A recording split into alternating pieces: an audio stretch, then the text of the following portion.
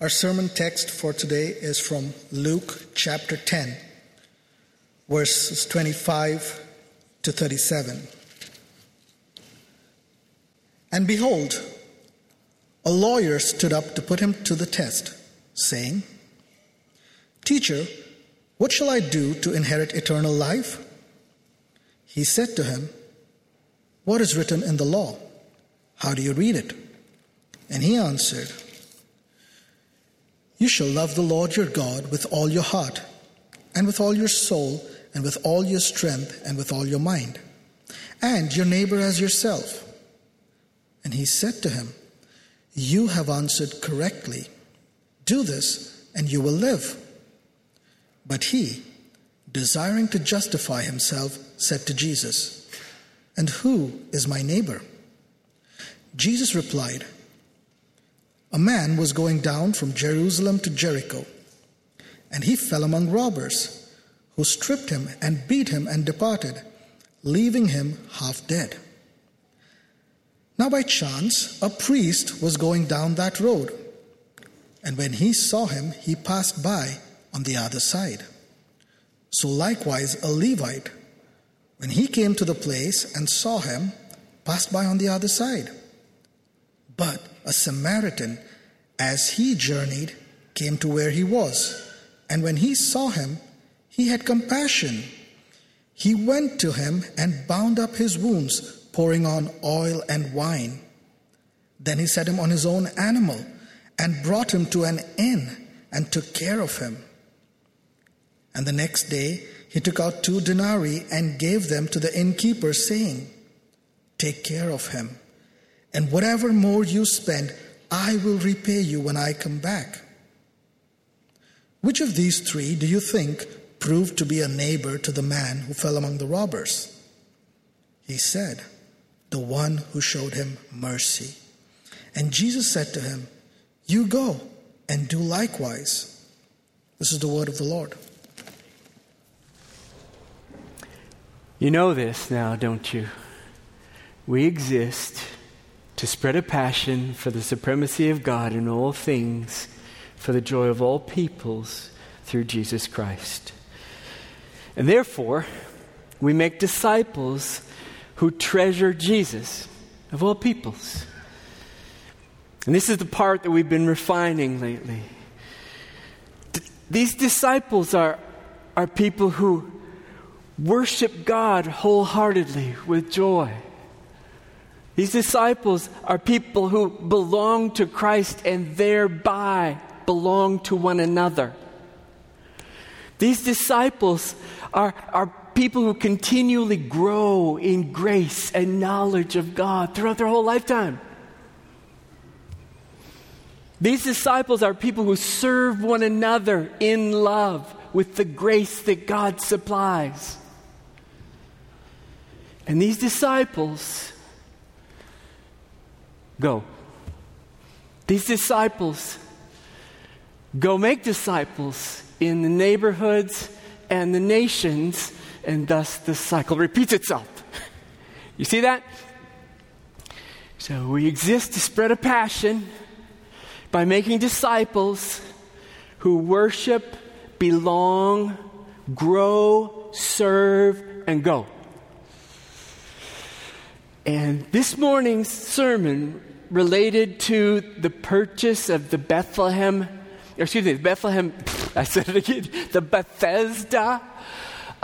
property, Bethesda Missionary Baptist Church property, relates to all of that. But right now, at this moment, it relates most directly to go to our neighbors in love. Most of you know, but I'm going to review a little bit. Most of you know from our weekly pastor's letter or from the web links or announcements or the family meeting that we had a few weeks ago that the elders have submitted a purchase agreement that's been accepted for the property belonging to Bethesda Missionary Baptist Church just west of us here on this block. The Bethesda Missionary Baptist Church was planted in 1889 out of the church planting efforts of First Baptist Church on the other side of downtown, a few years after we were planted by First Baptist Church on the other side of downtown in 1871. The congregation is historic since it is the first black-led congregation in the city of Minneapolis. Though the buildings were built in the 60s, the congregation has a history that goes all the way back to 1889. And presently, the congregation's intention is to move their worshiping location to another place. So that's why they're selling it. The property's been on the market for over a year, and actually we were so busy we didn't even think about it until about end of April, and it opened up, and we can say more about that in the family meetings and the Q&As. But the Bethesda congregation has expressed their enthusiasm upon receiving our offer, recognizing that we can expand and extend the ministry of the gospel for the next cycle of ministry, years and years, Lord willing, to come. The property is made up of two structures, a church building and an apartment building, 15 units, and it has 2 parking lots. And I felt like I should explain the basics to you if you didn't know any of that. So now let me pray, and we'll move closer to the Good Samaritan and then think about how that impacts us at such a time as this. Father in heaven, there's so much to say. So many aspects of this, your calling on us, your grace toward us, the particulars in this city right now and in our culture and in the neighborhood, the people movements coming in and out. And I have 53 pages in front of me. Not really. I have written 53 pages on this, and I've got 10 to deliver right now. So, Lord, lead me and guide me on what I should say and what I shouldn't say and what will be helpful and what won't be helpful. And in it all and through it all, I pray that you'd be glorified, your people would be helped and called and challenged, and would trust you as we move forward, as you would lead us in clarity on this venture. I pray in Jesus' name. Amen. So we're really still in our Gospel of Luke series. We're just jumping ahead a few chapters to the parable of the Good Samaritan. And there, this conversation takes place between this religious lawyer, an expert in the Old Testament law. He holds a position akin to the Supreme Court of the law of God. And he's approaching Jesus with a question because he wants to test him. Jesus has been teaching. Rumors are that, he teaches some strange things about the Sabbath, and he hangs out with sinners, and this lawyer's going to test him. And so he approaches Jesus kind of like a Supreme Court justice talking to a small-town county attorney. And he's thinking, this guy doesn't know anything. I'll give him a question.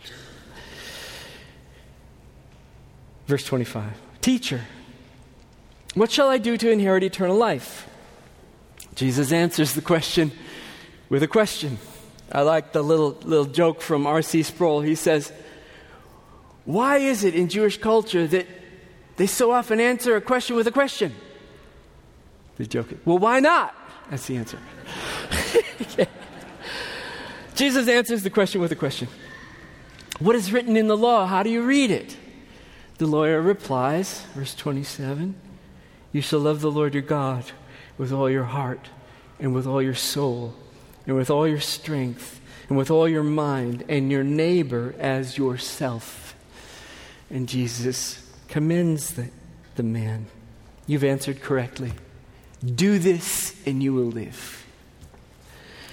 Now first notice here, Jesus agrees with the lawyer's answer because it's biblically accurate. Jesus himself gave a very similar answer when he was asked, what's the greatest commandment? Remember? He said, you shall love the Lord your God with all your heart and with all your soul, with all your mind. And you shall love your neighbor as yourself. Throughout the Bible, the teaching is consistent. The teaching isn't that if we try hard enough to love God and hard enough to love our neighbors, then we will merit eternal life. Because we won't love God as we ought, and we won't love our neighbors as we ought without sin. Only Jesus loves God as God ought to be loved, and only Jesus loves people as they ought to be loved. Now, both in the Old Testament and the New Testament, the righteous are justified by faith. Romans 1:17 and 4:3. Rather, this is what I see as consistent in both testaments. Those who have come to know God through His covenant, received His love, will love other people. Love for God and love for neighbor goes together. The covenant love of God works in a people to create a loving people. In fact, the Old Testament prophets over and over again indict the people of Israel for their lack of love for God by observing their lack of love for people. If they love God, they would love people, especially people in need. The Apostle John puts it this way: we love because He first loved us. If anyone says, I love God, and hates his brother, he's a liar. For he who does not love his brother whom he has seen cannot love God whom he has not seen. So in other words, the reality of being loved by God and loving Him in return is shown in our love for one another, in our love for our neighbors, especially to those in need. That's why the answer is correct. Now, at this point in the passage, the lawyer wants to justify himself. See that there in verse 29? He wants to show that he's pretty good at this.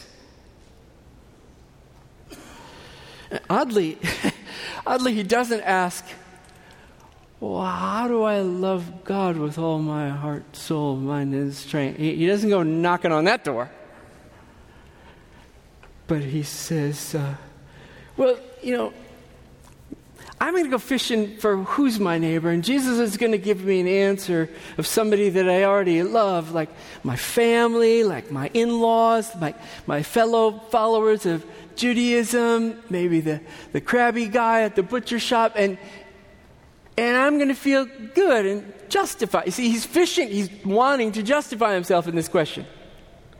So he's expecting to hear an answer from Jesus that he can go, I got that. And it's not what Jesus provides him.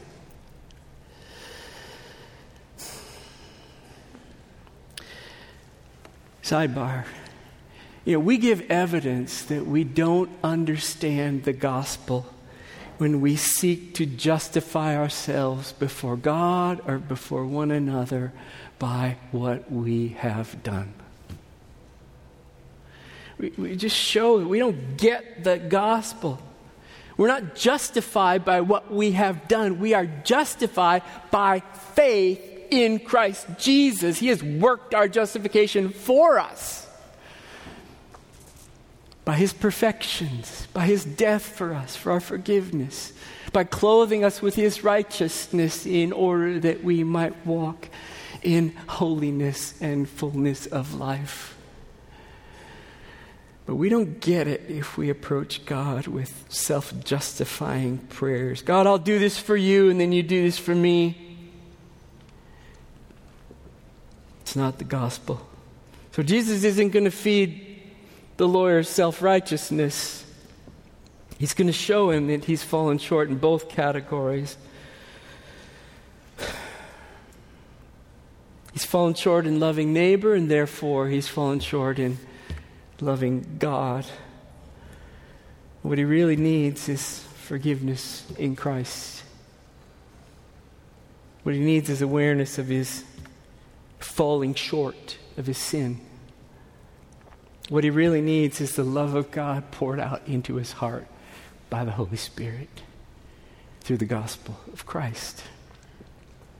So Jesus tells the lawyer the parable of the Good Samaritan in order to show the futility of the lawyer's attempt to justify himself and give him a bigger and grander and more glorious picture of the kind of compassion and mercy that God has for us as his people, and he expects us to reflect in love for other people.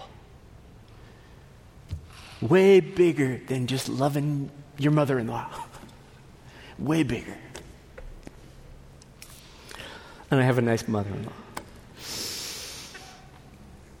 A man was traveling alone, Jesus says, on the road that goes down from Jerusalem to Jericho. The road is marked with turns and crags and was well known for trouble at that time. Some called it the bloody way. Jesus continued. The traveler, verse 30, fell among robbers who stripped him and beat him and departed, leaving him half dead. Before too long, it seemed help was on the way because two religious leaders were coming upon the suffering victim. First, a priest comes down the road, and verse 32, and when he saw him, he passed by on the other side. He passed by. And second, a Levite apparently walks right up to the man and looks down on him, and he too passes by on the other side. These people that you expect don't. These people are kind of like the lawyer. Don't. Now the traveler's all alone again when along the road comes a Samaritan. And y'all remember that in Israel at this time, the sin of prejudice or partiality was most manifest between Jews and Samaritans. Jews hated Samaritans because of their ethnic and genealogical heritage and all the history that came from it. And Samaritans hated Jews because they had been so oppressed by them.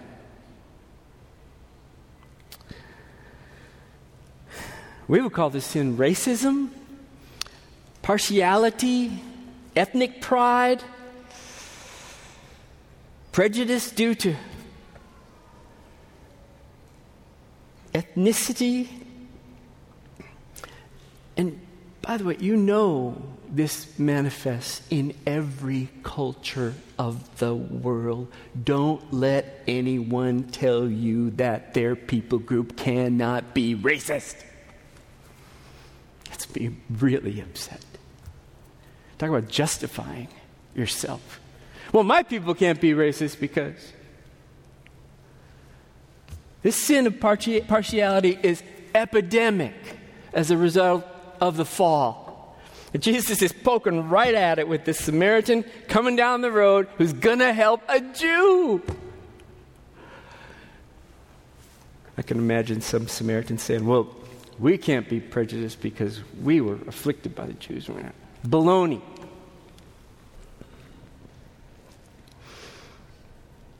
So unexpectedly, the Samaritan didn't just keep walking by. He didn't look the other way. He embraced the interruption to his travel itinerary and his ETA. Verse 33, he came to where he was, and when he saw him, he had compassion. Compassion. He bent down and began bandaging the traveler's wounds with whatever he had, I suppose. I don't know, rip a sleeve or a cloth or a handkerchief. He cleansed his wounds with oil and wine that he had with him. Why is he carrying oil and wine? Maybe his wife needed some cooking oil and they were going to have a celebration, and so he brought some wine. And love deployed that oil and that wine into the purposes of serving this traveler. And then the Samaritan put the injured man on his own donkey, checked himself and the traveler into the inn, and stayed overnight taking care of him. And when morning came, verse 35, the Samaritan said to the innkeeper, "Take care of him, and whatever more you spend, I will repay you when I come back." Clearly above and beyond. Finishing the parable, Jesus looked at the lawyer, and notice he changes the question. Remember, the question is, who's my neighbor? Jesus changes the question to, which of these three do you think proved to be a neighbor to the man who fell among the robbers? And the lawyer replied, the one who showed him mercy. And Jesus said to him, go and do likewise. So Jesus changes the question from who is my neighbor to be the neighbor wherever you go. It's interesting, the lawyer wouldn't even say that word, the Samaritan. Be the neighbor wherever you go. I'm going to sum up some highlights and then move from the parable. So here in Luke 10, Jesus calls us and expects us as his covenant people to love our neighbors.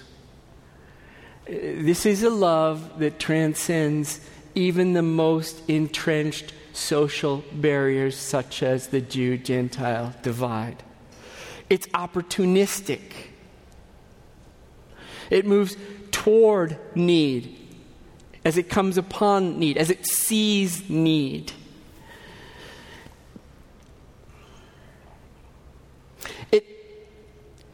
It responds to need nearby, therefore. It can be costly and expensive and inconvenient. And it's a love like God's, in compassion and mercy. And of course, we can and should think individually about this parable. You know, how can I be this kind of a person? But I'm thinking of it corporately. How can we, like we, the family of Bethlehem, we as one thing, how could we be a neighbor?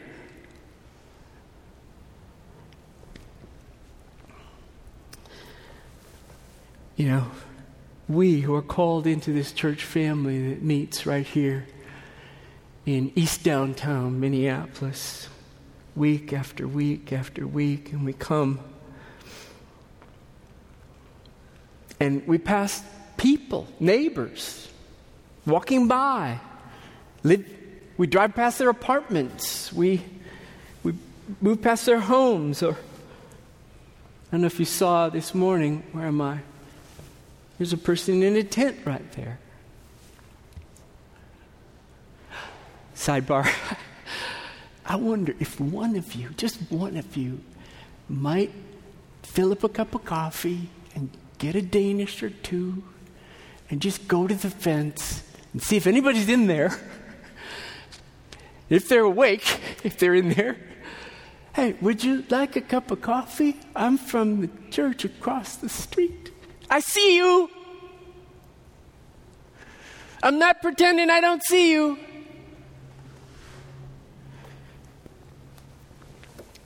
I mean, the city is full of need. Many, many needs. Some are seen and some are unseen.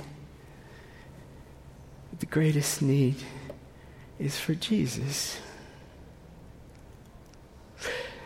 If we are motivated and moved and empowered, and there's grace in this text for us as a people, as a church, how much more good might be done in this city? How many more people might be helped? How many people might be loved? How many people might come to know Jesus? How might God be more glorified in this city as we see and as we contact in love and in need meeting and in mercy.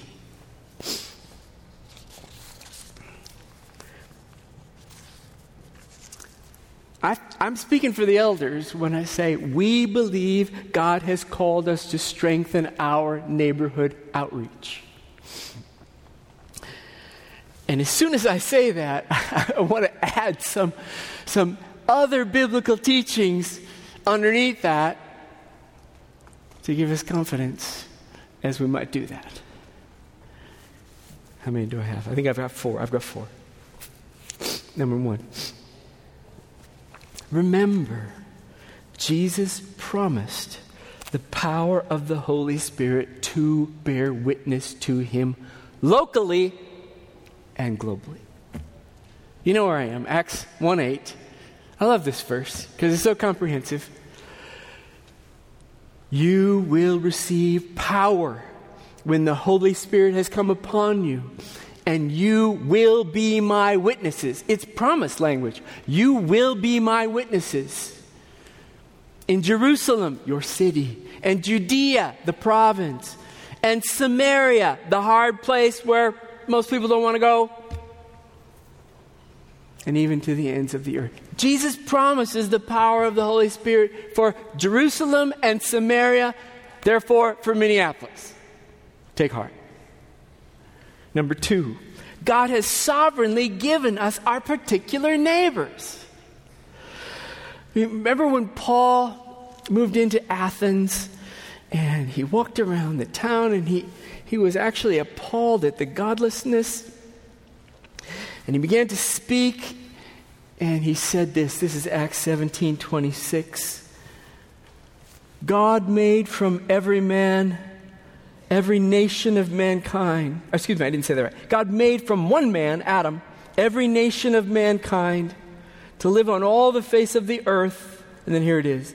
Having determined the allotted periods, God has determined the times when people live and the boundaries of their dwelling places. God has not only determined the times that people live, but the places where they live. And then Paul goes on to say, God did that in his sovereign mercy in order that, Acts 17:27, they should seek God and perhaps feel their way toward him and find him.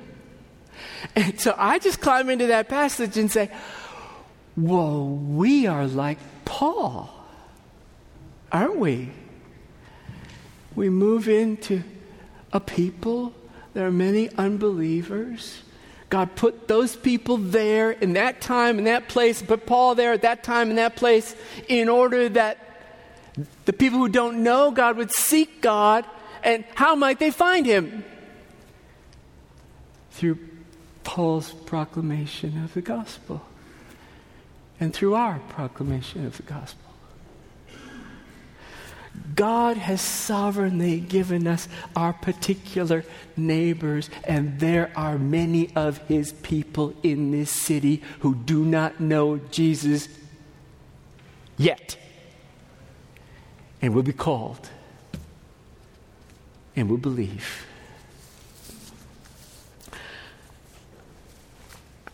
I wrote up way too much about who our neighbors are, but let me give you a few highlights. I'll just give you the highlights. Just a reminder, you're just starting to think about neighbors all around us. Remember, each and every one of our neighbors has been made in the image of God. Male and female, God created them. Oh, the image of God used to help me so much when I would walk back and forth up and down the alleys in Minneapolis as I went to the image of God. Fallen? I'm fallen too. Fallen, image of God, deserving respect and honor. Everyone in the image of God, singles, married, divorced, widowed. They each has gifts and graces and skills and abilities and creativity and accomplishments and joys and sorrows and brokenness and desires and yearnings. Did you know that within a 3-mile radius, I wonder how you'd answer this. How many people live within a 3-mile radius of this church? More than 250,000. 275,000. 27% of those households live on an annual income below 25,000. So 27% below 25,000. 37% live on an income above 75,000. And this one gets me. This is an opportunity, I think, to shape the next generation. Did you know, I'm still in the 3-mile radius, that there are 39,000 children? 39,000! Under 14. Some are Christian, some are Muslim, some are Hindu, some engage in the occult, some practice witchcraft, some claim no religion. That's the rising category in all the demographics. The nuns, no religion. Our neighbors come from all over the world, and notably from the 1040 window where most of the unreached people groups of the world live. And they live here, across the street and down the block.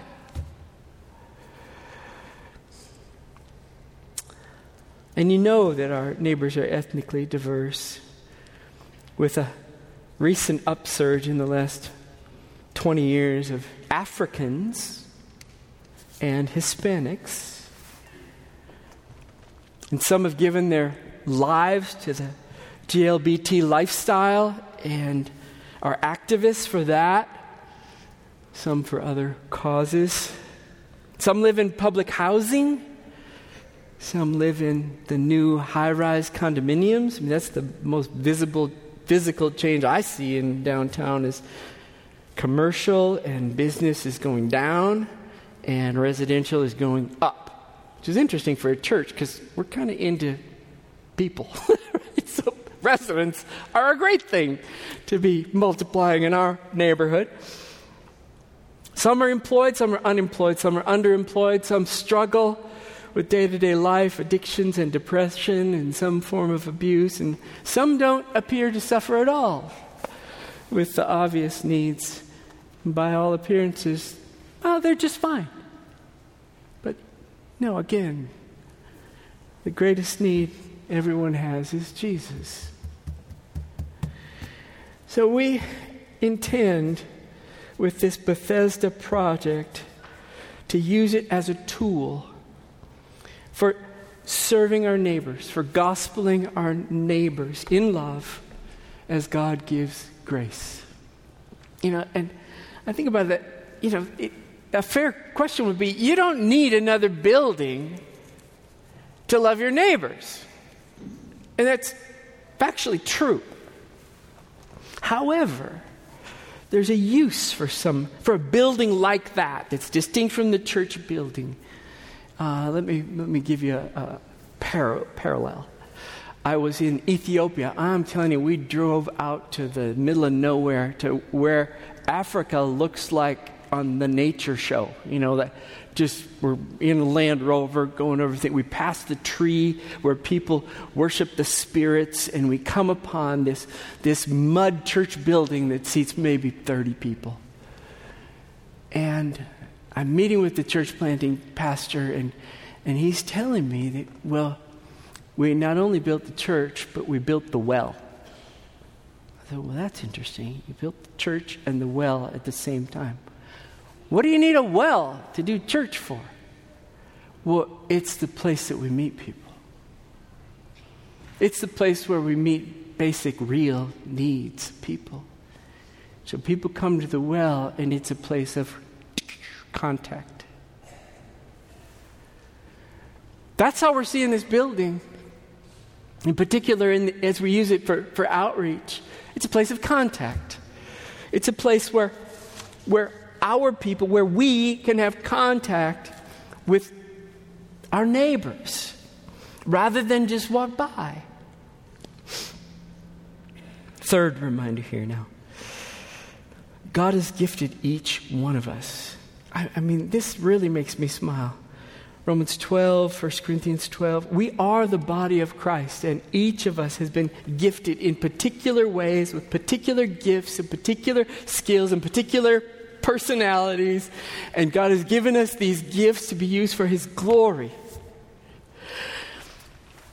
Most often, the way significant ministries get started, it's been true here in the past, I presume it's true elsewhere, is not because, the pastor says, let's do this.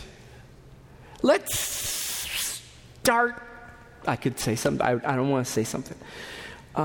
It's not that. But rather, most often it starts when God gives one or a few believers a sense of calling, a sense of vision for what could be. And that bubbles up and they speak it and it gets confirmation from others, from other believers, from people, pastors, elders, and it gets momentum and people, hey, let's get behind it. Then there's a stronger sense of confirmation and the resources are gathered and it gets going and it begins. That's how ministries get started. And whether they all start small. Despise not small beginnings. And whether they grow big or not really isn't the issue, because ministries, this guy's ministry happened on 2 days. And then he came back to pay the bill. The point isn't that it has to be some big lasting thing, although it could be. We've seen some of those come through. Like Hope Academy. But the point is, God has gifted you and me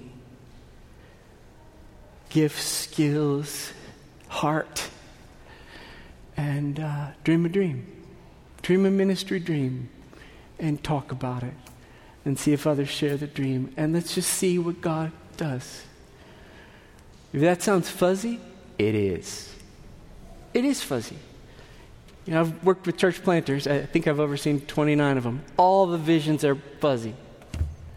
But what's amazing to me is that the basic vision with the basic doctrine put into a people happens. It has life. It comes into existence and it serves the Lord and blesses people and evangelizes. And God has gifted each one of you. So dream a dream. Dream a dream. Number 4. God has promised future grace for us in this kind of ministry. God has promised future grace for us in this kind of ministry. This deals with, who's sufficient for these things? We can't do this. Oh my gosh. I almost preached from Isaiah 58 today, and I didn't. But it so lavishly promises God's future grace on His people when we give ourselves to needy people out of our worship of God. And another time, perhaps, I'll be able to preach the whole text, but let me just give you a flavor for it, and you can read this afternoon. Isaiah 58. So basically, right in the middle of the text, or just read the whole thing, but the if-then blessings come with this statement like this: if you pour yourself out for the hungry and satisfy the desire of the afflicted, then there's all these thens. This is future grace coming our way. If you pour out yourself for the hungry and satisfy the desire of the afflicted, that's Isaiah 58:10. And here are the thens. Then your light will break forth like the dawn. Then your healing shall spring up speedily. Then your righteousness shall go before you, and the glory of the Lord shall be your rear guard. Then you shall call, and the Lord will answer. You shall cry, and He will say, here I am. Then your light shall rise in the darkness, and your gloom as the noonday. Then the Lord will guide you continually and satisfy your desire in scorched places and make your bones strong. And then you shall be a watered garden, like a spring of water whose waters do not fail. So, what this is saying is that a piece of our healing, of your healing, a piece of your nearness to God, a piece of your restoration, a piece of your rescue from gloom might well be found as you give yourself away in love to other people and enjoy the nearness and satisfaction of God in the journey. I need to close. I want to praise God for the decades of local outreach and neighbor love that God has granted through Bethlehem, really for the last 152 years. We didn't start this thing. Jericho Road Ministries is alive and strong, meeting in the 1633 building and considering ways to move to this property should we purchase it. English as a second language is continuing. More tutors are needed. That would be another ministry that we could move into this property. Salem Arts Exchange, I don't even know if you know what that is. It's weekly sewing classes to immigrant women. It's another ministry that could move into this property. I spoke with Heather Elting Ballard of City Joy. This is our neighborhood outreach 501c3 about what could be. I'm going to just read you some of the things that she mentions, and I'll probably bleed a little of my own thoughts. She says, what about, if God would grant us this place, what about a particular targeted outreach across the street? Come to our community building. I don't know what we'll call the building. I've been calling it the Bethlehem Center, Community Center. It could be called the City Joy Center. I don't know what to call it. But come here for fellowship, coffee. We might define that. Seniors or mothers with young kids. This is ministry dreaming yet to be done. Maybe we should make a time for police officers to come and rest and talk with neighbors and hang out and build relationships that way. What about a site for tutoring, after school tutoring or evening tutoring? I like this. Coaching a sport. Coaches are rare and hard to find in the city of Minneapolis. And if you are like me and have had coaching experience, one way to, it's very interesting, teach life skills and teach kids about life is be their coach. This is a dream I've had for a long time. Ever since I saw it in Prague, my wife and I and a team from Bethlehem painted a big room. It's like a big gymnasium-sized room, like 2/3 the floor space of this and half the height. And Kathy and I were the only ones brave enough to paint the ceiling or dumb enough to paint the ceiling. And like 2 or 3 weeks after we finished painting it, the church planter in Prague, Mark Potma, sent us a picture of the Lego Club, 200 kids doing Legos. I really like this idea, and I can't do it. But maybe somebody out there loves Legos and knows all about the competitions that are spreading all around the country and probably skipping over Minneapolis. Oh, one of the campus outreach workers told me he works on 41st and Bloomington for a new community organization that's teaching gymnastics to city kids because gymnastics has skipped the city of Minneapolis. And I said, what do you know about gymnastics? He said, I don't know anything, but I can teach a 4-year-old how to do a somersault. So they put him on the early end. Reviving the SALT ministry, the English language classes for Somalis, and the other ESL classes. So bottom line, dream a dream, see the needs, seek the Lord, count on the Spirit's power, trust God's sovereign providence in putting us here with our neighbors. Use your gifts and your skills, and let's count on God's future grace in this journey. And let's pray. And let's see what the Lord does as we seek to lean in to our neighbor love as a church, people on this site in Minneapolis. Let me pray. Father in heaven, thanks so much for your word to us. It's not lost on me that we are the wounded traveler. That's us. We're the ones beat up by sin and caught up in despair and in utter need. And by your grace, you have sent the Lord Jesus in the flesh to come and live and give his life for us, for our healing and restoration and reconciliation with you. And so I pray that your love might